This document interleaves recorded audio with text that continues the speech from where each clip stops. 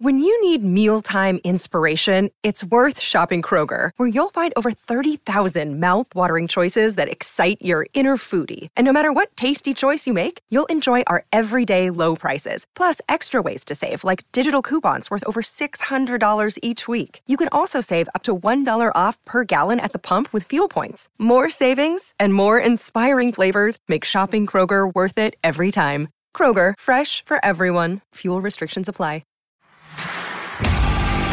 You're listening to Garibaldi Red, a Nottingham Forest podcast brought to you by Nottinghamshire Live.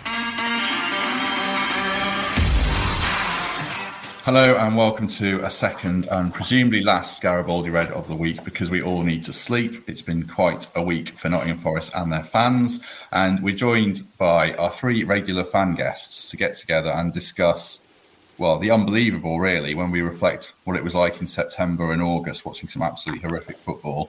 But now that's all in the past. Nottingham Forest are promoted. We were all at Wembley, so let's discuss our experience, what it means to us and what it means for the future. So I'll introduce everyone, for those who are listening first of all.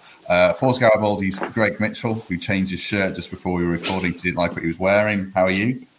Good, yeah, cheers for that. It's all right, welcome. Surviving like everyone else in Nottingham at the minute, sounding a bit weird and just getting on with it, smiling away. You've had a shave, at least. I thought you might have just looked like you just crawled out of a ditch or something after 3 days. Thanks. Let's go around the room. I'll try not to be quite so abusive for other guests. Mikey Clark, how are you? Yeah, afternoon, Matt. Really good. Just still on the high from obviously the weekend. Trying to keep it together though, as you do. Yeah, really good. Good. Well, I say keep it together for the next hour. You know, if you want to burst into tears, that's fine. It might go viral, so that'd be good. And final guest is Michael Temple. Temps, good afternoon. Are you well? Yeah, I'm good, thanks, mate. I like the new intro video as well.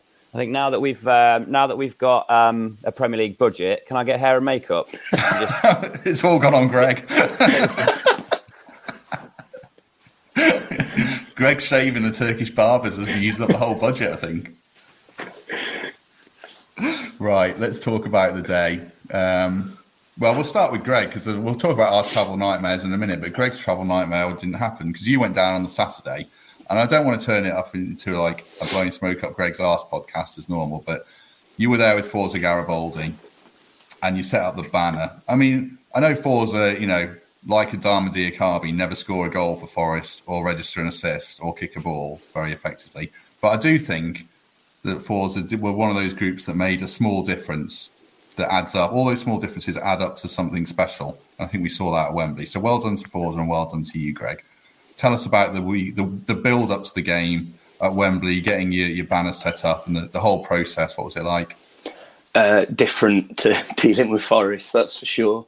They, you never want to tempt fate, do you? And Wembley insisted we had to submit all plans 2 weeks before, which meant before the semi-final had been completed. So it was horrific. Talk about tempting fate and wondering whether we should do this, but everything had to be in and ready to go even before we were in the final. So we had a few minor issues where, like, ordering 20,000 cards and then Wembley fire testing them and then failing. So you fire test banners and stuff, but never thought about the cards. So luckily Simon, one of our guys, heroically came to the rescue, contacted the Wickham guys who'd done one a few days before, and lastminute.com it was ready. But it was just amazing. I mean, we had 80 volunteers on the Saturday night at Wembley, trying to keep it as quiet as possible to stick with the surprise like normal. But going down Wembley at 8:30 at night when the game's not for another 20 hours or whatever, it was just an incredible experience. And half those people I'd never met before, but everyone got stuck in. 2-3 hours later, I got lost in a stairwell at Wembley. Of course, I did, got stuck for about 20 minutes. But all these people who'd half of them never met before, just sharing this experience, I'll never forget it. And obviously, it was only ever going to be memorable if what happened on Sunday happened, and just incredible, really. So that's it from me at the minute. I'll start again. So you were all tucked up on Saturday night and Sunday morning when we were attempting to travel down. I'll come to Temps first because you couldn't get near Hooters. I don't think you were trying to get into Hooters at 7:30 in the morning, but you were trying to get near Nottingham Station, and we all had similar travel problems to some degrees. Tell us about yours, Tim. Tell us about your journey down. Yeah, it's a story that's been well told this week, isn't it? But we turn up at 8:30 for a 9:26 train with tickets in our hands, and just saw that queue going back over the bridge and thought, this isn't going to go to plan. And a bit of a guesstimate from the police were there who handled the queue really well to tell us that we were about 3.5 hours from the front of it. So we maybe would have made it to Wembley on time, but didn't want to die wondering. So 3 of us hopped in an Uber to Rugby Station and cruised down from there. But yeah, an unnecessarily stressful start to a brilliant day. I think the problems were foreseeable. I think the organisation from the station and EMR wasn't quite on par, was it? I wouldn't like to have been manning their Twitter account on that particular shift, that's for sure. But lots of frustration at that point. But as football fans do on a day like that, I think 99.9% of people found their way. Yeah, and I want to come back to that organisational point without labouring it too much in a minute. Mikey, you didn't fare much better. In fact, you probably fared worse than the rest of us, I'm sure. Tell us what happened to you. Yeah, so you guys text me in the morning, basically what Temps just said, as in there's a big queue. I'm not saying I didn't believe it. I just thought a lot of people would be getting down there early. And then by the time we were supposed to go down at 11, I thought things would be all right by then. So we went for breakfast in the city centre and things just got worse minute by minute. And I think at about 10 o'clock, the rail networks were basically saying, try and get to another station. So I think they used Derby or Chesterfield as an example. We decided to go to Chesterfield because the route there, our thought process was if we got on at Chesterfield, we could get a seat before Derby.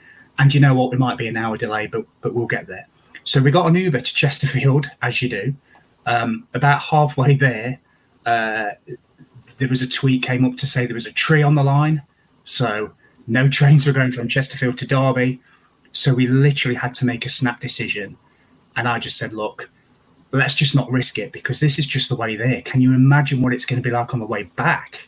So we said, right, take us home. And I drove. So I had to watch the game sober, which is a very strange experience for me. But the key thing, as Temp said, was just get there, just experience it, and fingers crossed, we get the right result. And I still had a great day, but, my brother travelled down. He had an absolute nightmare, and he came from Sheffield. It was crushing at the barriers. Some guy had to have a wheelchair because he was out of breath so bad. It just sounded a bit chaotic. So I think Temps is right. I think a lot of people were very creative and most, I think, got down there. But I'm sure there are worse stories than ours, but that seemed to be symptomatic of the problems of travel on the day. But I got there, so, and we won. So it's all good. Yeah, I mean, well, if you watch the game sober, we're going to get a different level of insight from you, Mikey, in this game. Yes, well, don't need to answer that as a joke. And for me, I mean, it wasn't so bad for me. I was supposed to catch like the 9:45, and I got on an earlier train at Leicester, and it was rammed. And I think very lucky to get on. I mean, I went through Kettering and Market Harbour, and they weren't letting fans on who obviously had tickets, and Huddersfield fans, but mostly Forest fans. So they would, I don't know if they would have even got there. And then going back, I ended up just couldn't get on a train on the way back. This is like 9:30, 10:30, and ended up scrambling for a hotel and then getting the first train back the next morning. So it wasn't too bad, but it could have been a lot worse. Which leads to my general point, and I'll probably ask Temps about this because you work in you organise big events. East Midlands trains, I mean, do they have to review their policy, Temps? You can't sell X thousands of tickets if I had a reserved seat and I would have missed out having spent, I think it was 80 quid on the ticket. East Midlands policy trains, do they have to review their policy, do you think, here? I think where the policy went wrong wasn't the volume of tickets they sold. It was that decision to let people without a ticket onto the station, onto the train. And their justification was these are walk-on services. If you so desire to step on a train and buy a ticket from a conductor at an inflated price, you can do that. So there's no ticket check at the station. And I think if just those with pre-booked tickets had been allowed onto the station, clearly we all would have made it onto our train. So that's foreseeable for me. There's only so much you can do, but that's a very obvious step on a train that you know is at capacity or close to it off the back of sales, surely you shouldn't be allowing non-ticket holders onto that platform. But spare a thought for, you know, Auntie Gladys, who's going for a shopping trip in York and had to turn around and go home. Nobody getting on any train to anywhere that day could avoid going in that queue. There was no shortcut around the front. They were clearly taken by surprise. They were coning off lanes of London Road at 10 o'clock and trying to keep everybody safe. But yeah, entirely foreseeable for me, badly managed, and, you know, selfishly, we all made it to the game. But I'll feel eternally sorry for anyone that had their travel disrupted to the point they couldn't make kickoff. Yeah, I mean, I'm not going to labour the point anymore. We spent 10 minutes on it, but obviously we're 4 people out of hundreds and probably thousands who were in that boat. So it was an interesting start to the day. I think... Go on, Greg, sorry. League Cup final next year or FA Cup semi, whatever it's going to be, they'll sort it out though, won't they? Like, a lot more people will travel down the night before and stay down there, get back for the parade. So it's been 23 years. No one knew what they were going to do, did they? Half of us have never travelled down there like that. So I think you've almost got to just give them a pass for this time. But if it happens next year, then, you know, that's unacceptable, isn't it? I love your optimism. Did you predict? I should have dug this out. Our pre-season predictions. Mikey said 13th. I said 6th and losing the playoffs. You said promotion, but I don't remember if you said automatic or via the playoffs. Do you remember? I think it was playoffs. Yeah, you were almost right. certain it was. Yeah. All those months I took the mickey out of you. Well, I always said, I was telling everyone, book the playoff hotel. Of course, I didn't. Stayed in the worst place I ever have in my life. But it didn't matter, so it was fine. But yeah, next year I'm looking at the dates early on. How was the game for you then, Greg? We'll go around. I mean, I found it easier to watch than the semi-final. That was absolutely unbearable. I think we played the best team in the semi-final. What was it like watching for you? I look back now and I can't really remember the nerves like I usually get on the Sunday. It was just that, trying to take everything in. It was that overwhelming, and seeing friends I've not seen for ages. So many people flying in from America or Germany or Australia. The pub we congregated at in Marylebone just seemed to be like International Supporters Association. It was ridiculous. And with the display, we got passes. So that was amazing, like being backstage at Wembley, trying to get it all ready to go. And before you knew it, it was kick-off, and it was just, you know, concentrate on the thing. And it was certainly emotional when they got the penalty claim, the VAR thing. And I was so convinced if it goes to VAR, it's going to be overturned. And when that came up, no penalty, I just couldn't handle it anymore. And the emotions came out again, and just incredible. And a little bit like Mikey, I'll say I wasn't really drunk, so I'm delighted I can remember it all. So just a little bit. Let's talk about the VAR thing before we get to the final whistle then. I mean, everyone's discussing it. There's a Huddersfield fan in the comments saying they were robbed. There's literally people with some kind of mad conspiracy theories saying the league wanted to get Forest into the Premier League.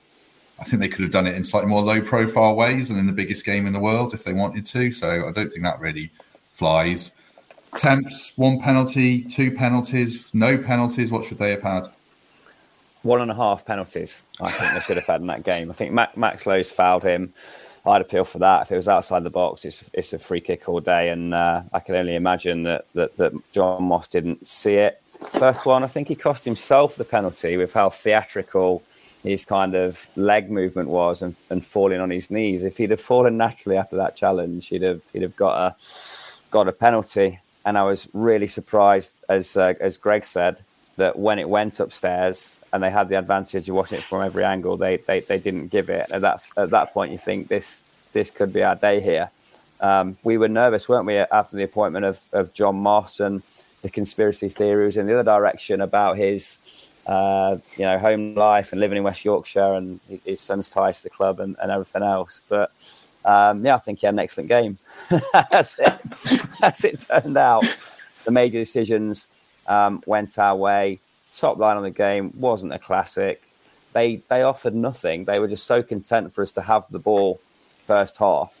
And then when we should have been controlling the game second half, we had no possession. So it wasn't a great spectacle. but result over performance. And there's a great clip on Twitter, one of many, I'm sure, with a few of the Forest boys out in Bridgeford last night. And their take on it was in the chant, "It was a pen, but we're in the Prem." They know they've got away with one there, but who cares? Yeah, exactly right. Mikey, I mean, I thought I thought it was one pen. I think, the Toffolo one was hard to overturn if you're VAR, because I did think he dived, although Colback seemed to act like it was a penalty. The second one definitely for me was a penalty. Would you be, if you're a Forest fan and it was the other way around, fume about that for 10 years like Huddersfield fans are going to be? Yeah, I will do. I'll be honest, I've changed my mind on these penalties every time I watch them. Sometimes I think they both are, sometimes I think no, they're not. So I can kind of understand why, when it goes to VAR, is there enough clear evidence there to overturn the on-field decision? There probably is, but they didn't. So great. And you know what? We kind of deserve, I think, that look throughout the season. So there was games at Luton, there was games away at Bournemouth where we should have had a penalty. I'm not one of these people to say things even themselves out, and it's a hell of a place to even themselves out over the course of the season. We did get away with one. I'm going to be honest, we did. But I think over the course of the game, we deserve to win. Obviously, that's with my bias head on. And I was very sober, and I was looking around, and everybody was crying from about the 75th minute, and I include my wife in this, who couldn't stand up and was literally just head in hands. It was an incredibly emotional day, and I had this view that VAR was going to be the thing that stopped us going up, and I am so delighted that I was wrong. In fact, I was completely wrong. If anything, that kind of pushed us over the line. So it's one of them things, and Huddersfield fans are probably right to be aggrieved, over the decisions. But do you know what? They went our way, and that's football for you. And I'm just delighted that they did. And I'm still on the highs, as you can tell. But I can understand why the neutral would say, "What is the point of VAR? He touched him," and he did, but I don't care. so there you go. I'm just buzzing that we managed to get over the line. Yeah, two things for you then, Greg. You can say if you thought there were penalties quickly if you want, but also, I mean, promotion was won on Sunday, but it's won over 49 games, isn't it? Forest deserved to go up overall, didn't they?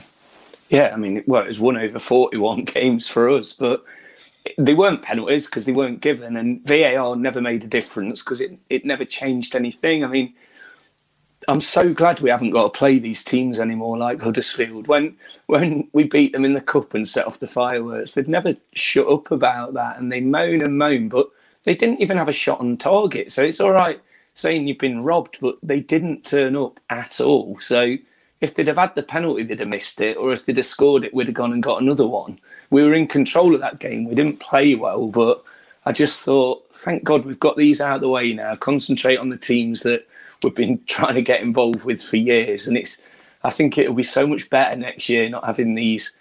I don't know what to say about them, but it did really annoy me because all the talk has been about that, and it hasn't been about how Forest did a job, how we controlled it, how our back three were incredible. It wasn't fancy football, but it was the most intense game these players will ever play in their life, and they managed it, and they did it, and they should just be praised for it. And it wasn't VAR, like I say, because VAR wasn't even used in it. So, but what was the question? I think you've answered it, don't worry. Right, quick straw poll round the room. Final whistle reactions, tears, disbelief, the fetal position, trying to not have a heart attack. Greg, what was it like for you? Father-in-law gave me a kiss. That's really weird. That's awkward. It was just amazing. It was weird that we seem to sit around people that those people you never know the names, you've sat near them for 10, 15 years and they're still near you at that special moment. And it was just incredible. Like Mike said, there weren't really a dry eye, was there? And it was that disbelief that it actually happened, because it never happens. And we always dream every season that we might do. And I know I kept saying, we're going to play off this, that, the other. But even when the goalkeeper kicked that ball in the air and you were looking at the ref to do that, I still didn't believe it. I was in just such disbelief. And I saw, what's his name, the Sky commentator, Don Goodman, saying how it's the loudest he's ever heard, like a Wembley Cup final. And we know he hasn't got a very good reputation with us. And for him to say that, it just made you realise how, everyone said going up in the playoff finals the best, and Villa did it, and this, that, and the other. And their fans are used to thinking they can win that game. Some of us genuinely thought this club was cursed. So for it to happen, and it's going to take so long for us to come down from it, it's just never, ever forget that moment. And when things might not go perfectly at the start of next season, and we might have a slow start, and every single person just has to remember what Cooper's done this season and know that he is the guy for us no matter what happens next year. What about you, Mikey, with Lindsay? What was it like? Oh, wow. So about 75 minutes gone, the first sign of tears for Lindsay and for about pretty much everybody around me. Nerves, shaking. I was quite calm, I'll be honest with you. But then when it got to maybe 5 or 6 minutes to go, and then Samba pulled up, and I knew when the retake was going to happen, we're going to be in extra time. And I don't know whether anybody else does this, but does anybody set their stopwatch on their phone for when the stoppage time is? So I had James, my mate, next to me saying, how long's gone? Is it 2 minutes or 3 minutes? I'm like, it's 10 seconds after you asked me the last time, and it's about a minute. So those 6 minutes seem to drag on forever. And I think when the cross from their winger, I think Holmes, went out, and we knew it was going to tick past those 6 minutes, and our goalkeeper took a minute taking the goal kick, it kind of dawned on everybody around that this is it. And then the roar, when the final whistle blew, I screamed, everybody screamed. I've never heard anything like it. Lindsay, next to me, had stopped crying. And then we looked forward, and a woman in front of us burst into tears. So that set her off again. And it was like a domino effect, but it was just pure joy. And it's something I've never really witnessed and probably won't ever witness again. And I was trying to take it all in and trying to be, somebody that was kind of calm. But the final whistle just got me, and I kind of went as well. So it was just incredible. And those scenes for 10 or 15 or 20 minutes afterwards, with the music and the players dancing around with the fans, just amazing. I'm struggling to put it into words, but anybody that was there and even watching on TV could have seen, just the 20 years of just emotion pour out in those 10 or 20 minutes. It was incredible, Matt. Absolutely amazing. Temps, you're probably our most chilled out, laid back contributor. I assume you were in Club Wembley with the high rollers, but perhaps you were with the plebs. I don't know. What was it like for you? I'm just laughing at these boys because they share this moment with their wives and girlfriends who are clearly dyed in the wool Forest fans as well. I got a text off my wife at 8:30 saying, "Did you win then?" She was completely oblivious to the whole thing and sees football as this golden time where she can watch what she wants on telly or go shopping or whatever. So that juxtaposition's quite interesting. I did accept a Club Wembley invite, and it was great. Brian Laws was in there with us, and saw Mr. Marinakis afterwards, and a few things. I was with my friend, and we were just jumping around like madmen. We weren't with wives and girlfriends. We didn't cry, but we were as happy as everybody else in there, and it meant the world to everyone. Clearly, that feeling of relief. More than anything else, there was the immediate emotion when Horvath took the goal kick, and we knew that it was over. But there were people we were speaking to in and around who had been to every single game in the last 20 seasons, and others that hadn't been to any games for 20 seasons. But in that moment, we all realised why we're Forest fans and why moments like that mean so much after you've been through some of the seasons that we've been through. League One, some of those signings, championship campaigns that have failed before they've started. And the key point we should all take away from this is the one Greg made. That manager deserves endless credit for getting these performances out of the same group of players that Chris Hughton led to 7 defeats and a draw. I think he's an incredible man manager, whatever he's got needs bottling. And I'm absolutely backing him to be the first Forest manager since God knows when to start and finish a season, because whatever happens next year, I hope we can have a long-term relationship with Steve Cooper. There's loads of comments, and I'm trying to read them all. There's a Huddersfield fan who's having like a meltdown in the comments about corruption allegations. Like, chill out, mate. Get him on. Bring him on. Watch a different stream. I mean, don't put yourself through the misery. They're going to struggle next year. If he wants to hear about Huddersfield, I think they'll struggle next year. So. Oh, yeah. I wish him well. And, I don't. I lost the game. Okay, well, I'm the person who works for the company, so I wish him well. But, yeah, I'd be gutted and fuming if I lost. But this might not be the stream for you, mate. So, jog on. Right. There's loads of comments. I can't find it. Put this one up from David Chapman, who was crying so much he couldn't drive. So perhaps that sums up the emotion of it all. Fair play to him. One more thing on the game. There was loads of things you could talk about. Greg, you talk about the curse. When Samba went on, Horvath went off and Horvath came on. I mean, nothing against Horvath. I think he's a good goalie. But the pressure and, the narrative of the keeper comes on and throws one in his own net. It was there, wasn't it? Fortunately, Forrest got through it fine. But were you worried at that point? My first thought was, in my head, worst case scenario for me in my heart was it goes to penalties. But always in the back of my head, Samba just did such a great job. No matter what end the penalties would have been at, we'd have had complete faith. Horvath is a number one in probably any other championship club.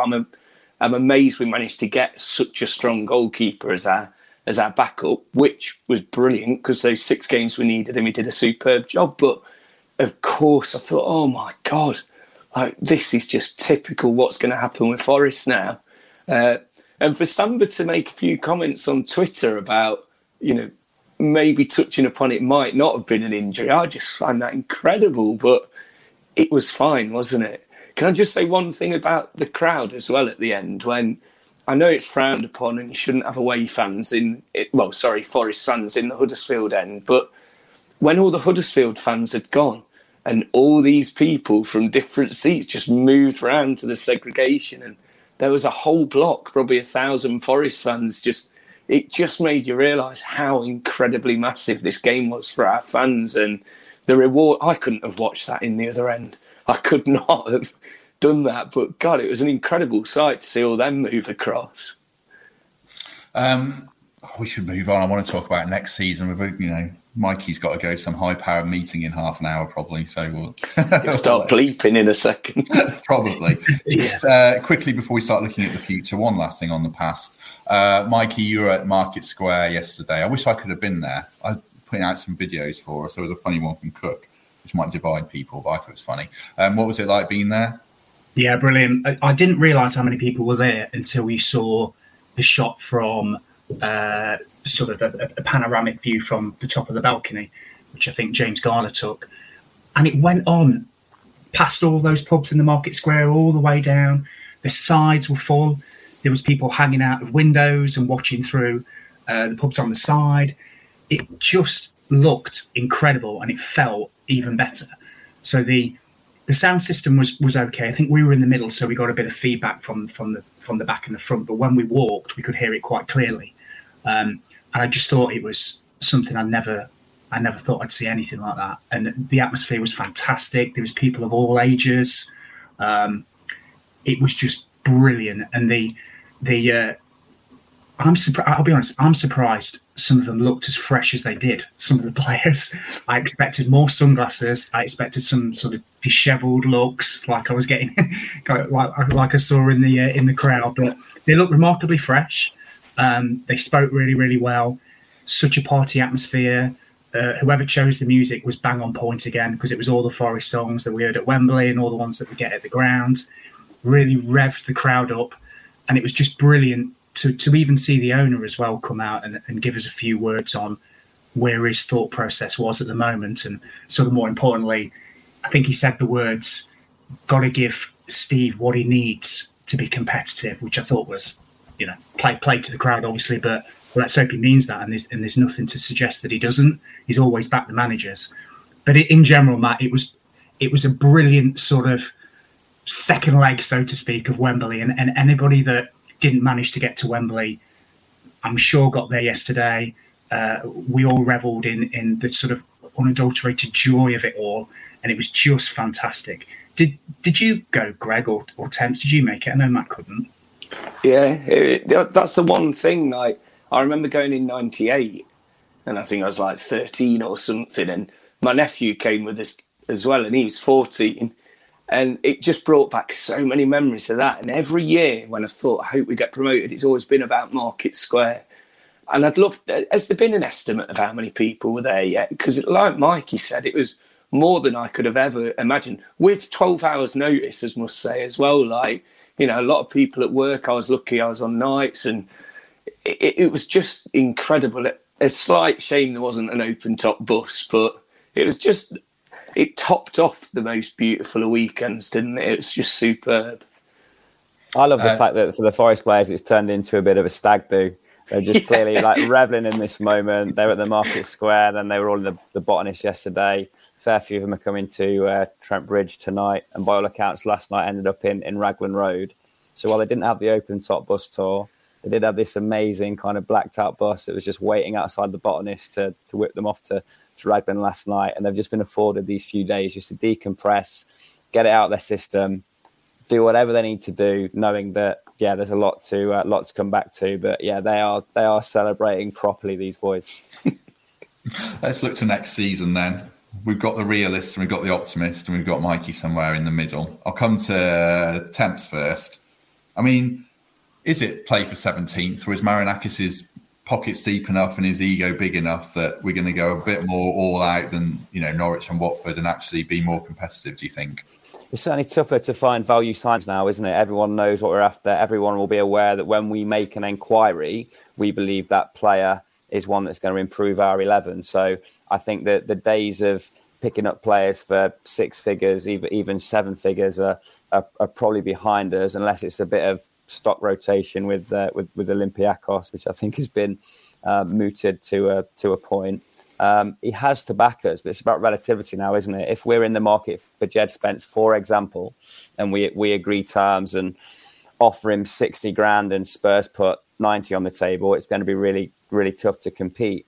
I think plan A will clearly be work out who we're going to retain. I include the loanies in that as well. There'll obviously be some discussion now with those guys to see if they come in. And the bit we're all waiting for, who's on this list of Premier League ready signings and how far down it are we going to have to go to get in the personnel that we need? Because I think for depth and for quality, we probably need 10 through the door. And that's going to be a huge amount of work between now and the season starting on the 6th of August. But we'll have resources. We know we will. We'll have wage budget to spend. We'll have every chance of negotiating with Brennan and extending Joe Worrell. So, yeah, you painted me as the realist there. But I think at this stage, I'm as optimistic as anyone that we're going to make a good account of ourselves next year. No one's as optimistic as Greg. Let's hear it then, Greg. Are you looking at your hotels for Partizan Tirana away in the Europa Conference the season after next? I'm in Bookham this year.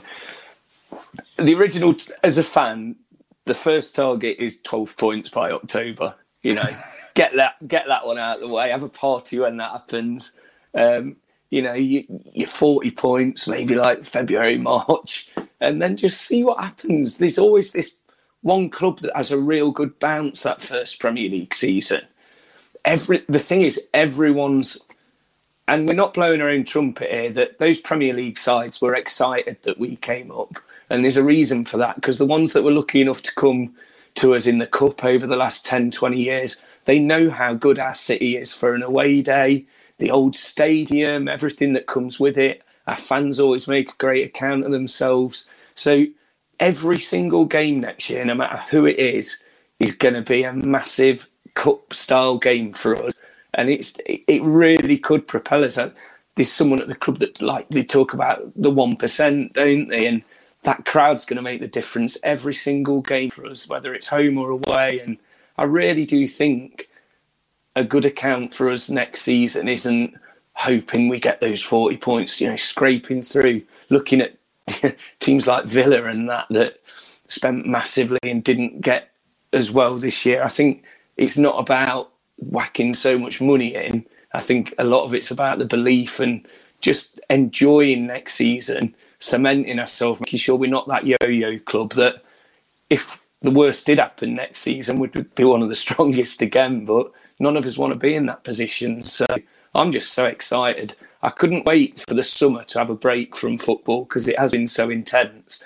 And now all I'm doing is counting down the days till the fixtures come out. So it's another summer written off now for me. I suppose for me, they need another central defender, assuming Figueiredo goes, because it's a big ask of Panzer or WEMBLEY to be backup/competition. They need a left wing back, whether that's low. As good as Jack Colback is, I don't think you can ask a 32-year-old central midfielder to play left wing back for a season in the Premier League, and you want him as a central midfield option. They need a defensive midfielder, because I don't think he can play quite as open as Forest did in some of those games without getting absolutely murdered. And I think they need probably an upgrade on Zinkernagel. That sounds harsh, doesn't it? But they probably need a quality 10 or winger. And that's on top of retaining Davis, hopefully, Spence, hopefully, get Garner back.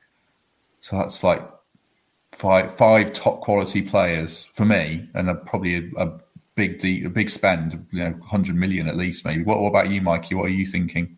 Yeah, I don't disagree with that, Matt, what you just said. And I think Temp's mentioned sort of maybe double that. I think what you've got to bear in mind as well is it's 5 substitutes in the Premier League next season as well, isn't it? So, teams will be utilising their depth of squad. So not only do we need quality in certain areas, as you guys have said, we also do need a bit of quantity.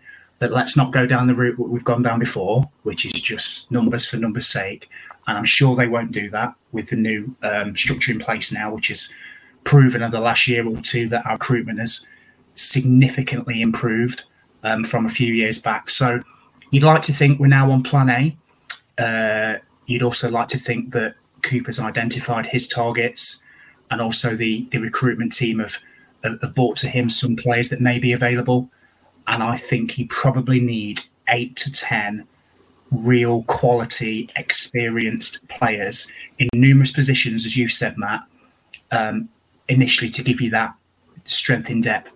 And I think one thing as well, that if anybody's not checked out yesterday's podcast with Darren Fletcher, it's really good. I recommend that. But I think Darren made a good point around not breaking up a team that's gone up. So you've seen Watford in the past and Norwich to some extent basically go down with completely different teams than they came up. I'd like to think that won't be the case here, and you're going to keep that back three to a certain extent.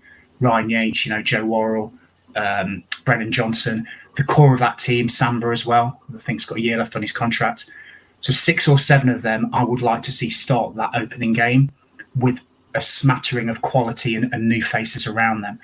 But it's important that we don't break up what's been successful, because they've proved, and the word suffered has been used quite a lot. They suffered a lot in recent weeks, and they came together, and you saw that team spirit at the end with the celebrations, and the backstage stuff was fantastic. Let's keep all that in place and just add 8 to 10 quality signings around it and see where it takes us. And we can always reassess in January as well. So that's the way I'd go. Just looking at a few of the names in the comments, I'll probably comment on a couple.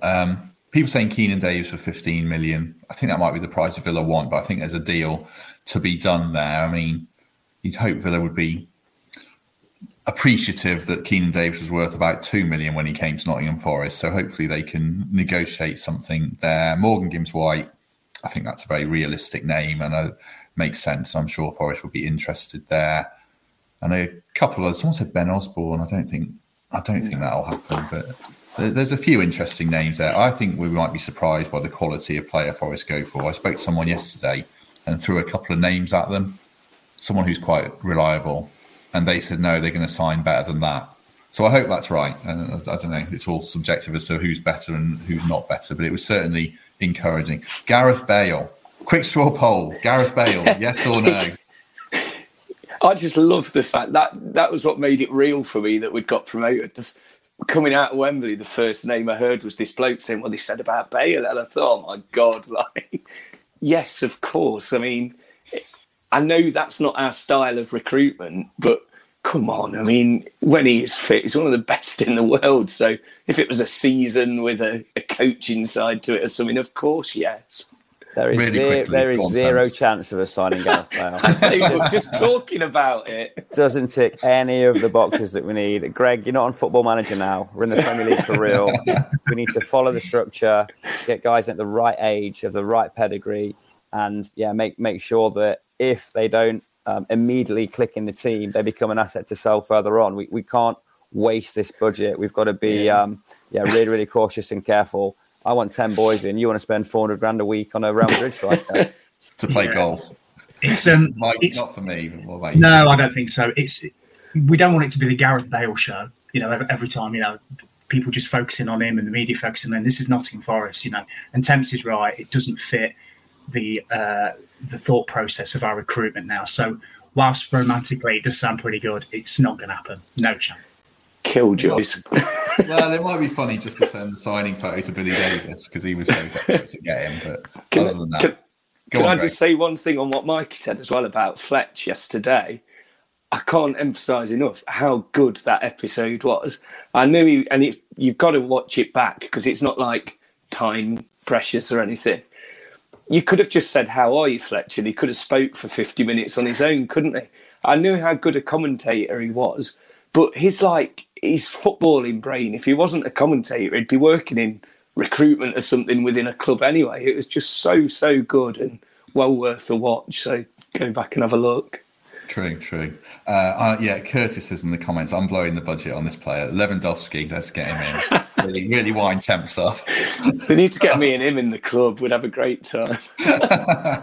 Right, let's get to a couple more topics before we have to go, just quickly. And then we'll finish talking about Wembley. End of season awards from us, just quickly for a bit of fun. Mikey, player of the season for you? I would probably go Jed Spence. I think for Aloni, the impact he had was sensational. And I think it allowed us to play the back three as well, knowing that he's so rapid up that wing. And his link up with Johnson was great.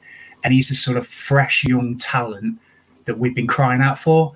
And I just thought for somebody that wasn't wanted at his parent club for whatever reason, fell out with the manager, whatever, for him to come here and to produce those level of performances to raise others around him as well, I thought it was absolutely magnificent. You could probably choose any of them, but Jed Spence for me I love watching him play as well. I think he's brilliant. Greg? The romantic in me now is saying Ryan Yates, just from where he came from to what he's done this season. He's probably played more minutes than any other player. I know he didn't score the goal, but he made that ball go in the net that got us promoted. If he wasn't there, that player doesn't panic. And the stick he took at the start of the season to being an all-time player now, you look back at, again, when I was a kid and the players I loved, like Steve Stoney and Wone, the people who are like 8, 10, 15 now, when they're my age, they're going to be talking about Ryan Yates. And I just think he emphasises everything about what's happened this season, so he'd get it for me.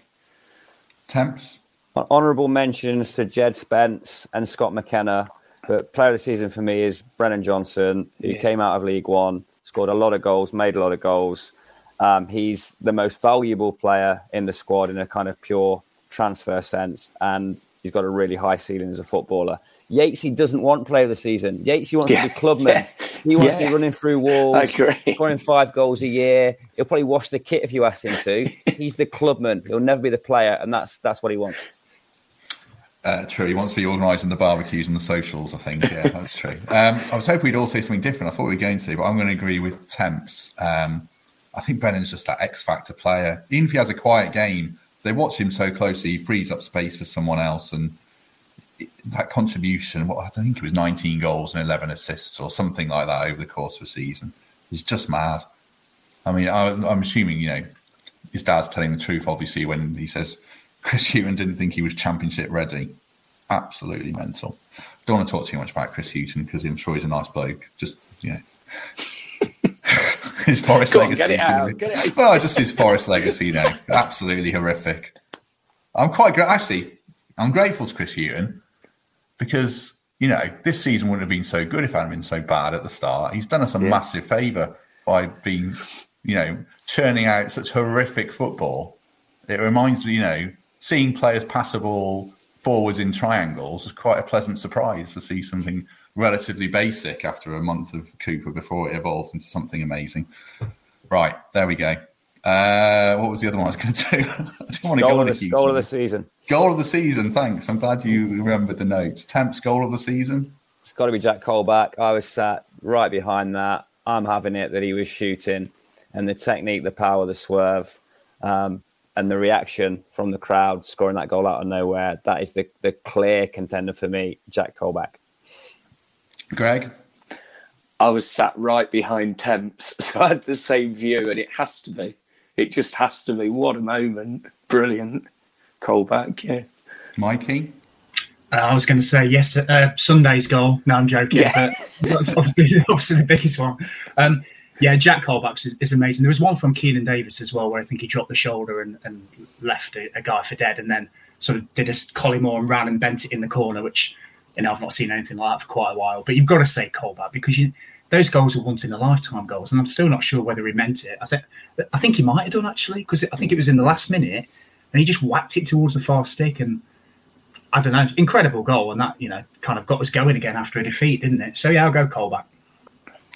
I'll say something different because I don't think he meant it. So I just thought in my head, what was the first goal that comes to mind? And it was Jed Spence at home. So QPR, the long range. Trent End, yeah. Yeah, that was it for me. I mean, that's the one that sticks in mind. There was the Brennan one at Blackpool. There was two at Blackpool. There was one that was really good football.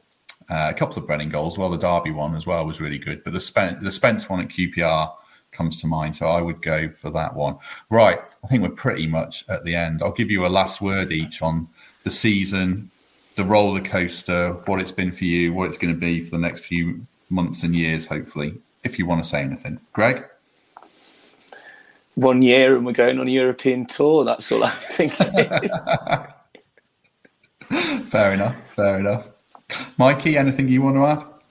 Just that yesterday, I keep thinking it's yesterday, it's all merged into one. Sunday and yesterday are 2 days that I'll never forget. And my family and my dad and my brother and my wife that were all at Wembley, that's something it just lived with me for the rest of my life. And I think everybody probably feels the same. So it's so positive at the moment. We've got the right man in place, the right structure around him. I'm really looking forward to what we're going to do over the next couple of weeks. I just hope everyone feels as positive as me. I'm sure they do. But no, it's been incredible. Temps, anything you want to add before we go? Yeah, I'll just echo everything the boys have said there, from where we've come from to where we are, and all the conversations we've had as a group over the last 11 months. Let's get out the bottom three. Let's consolidate in mid-table. Let's grab a playoff spot. Can we go up automatic? And then this. It's been a season we'll never forget. Sunday was a day we'll never forget. And if anyone's bored for the next 6 weeks, come and watch some cricket at Trent Bridge. Yes, get down Trent Bridge, watch some T20, or get down and watch the 100. I'll say get down and watch the 100 to keep Temps happy, laughing in the background. Watch it all. We love cricket. Right, that's not the end of the podcast for the summer, and certainly not ever, because we'll keep going. The only problem is I've literally not thought of anything past this episode. So I'll probably have to organise something for next week and beyond. You're right, Greg. Looks frog in my throat. He's crying again. He's going again. Get the tears. I was just thinking about what's going to be the away day to look for, like the most exciting one. I think I can't wait to go to Goodison myself. Stadium I've never been to, and it's probably going to be the one last year of it, and can't wait. I've been past it. It's tiny from the outside. Yeah, it is. Really compact. It must. Yeah, I look forward to that. Yeah, Mikey, what are you going? I should have end this. But what have we got? You've got 5 minutes. We have to start. Away day for you, quickly. Yeah, do you know what? I was going to say the same. Goodison, my wife really wants to go there as well. Obviously, people are going to say Liverpool, Man City, all that sort of stuff. But Goodison for me is a proper football ground, steeped in history, and it could be the last season there. So that's the one that really jumps out for me. I've never been to Villa Park either. Not for a game anyway, so I won't mind going there, and it's only up the road. But it's so much better than some of the Championship and League One grounds I've been to, I can assure you that. Temps, corporate hospitality away day for you? I only asked that question so I could tee that up. Don't know where I'm getting this reputation from, but yeah, I'll go anywhere I'm invited. Anyway, it's free. Good. Right, thanks for everyone who's watched along. Drop loads of comments in, even that Huddersfield fan who seems to have disappeared and taken our advice to put himself out of his misery and watch something else. Right, thanks very much, everyone. Thanks to all the boys who joined me. It's been very much appreciated. We will be back next week with someone when I decide what's happening, but we'll see you all soon. Thank you for listening to Garibaldi Red, a Nottingham Forest podcast. If you enjoyed today's episode, then please let us know. We love hearing your feedback. We'll be back soon with another episode. Thanks for listening.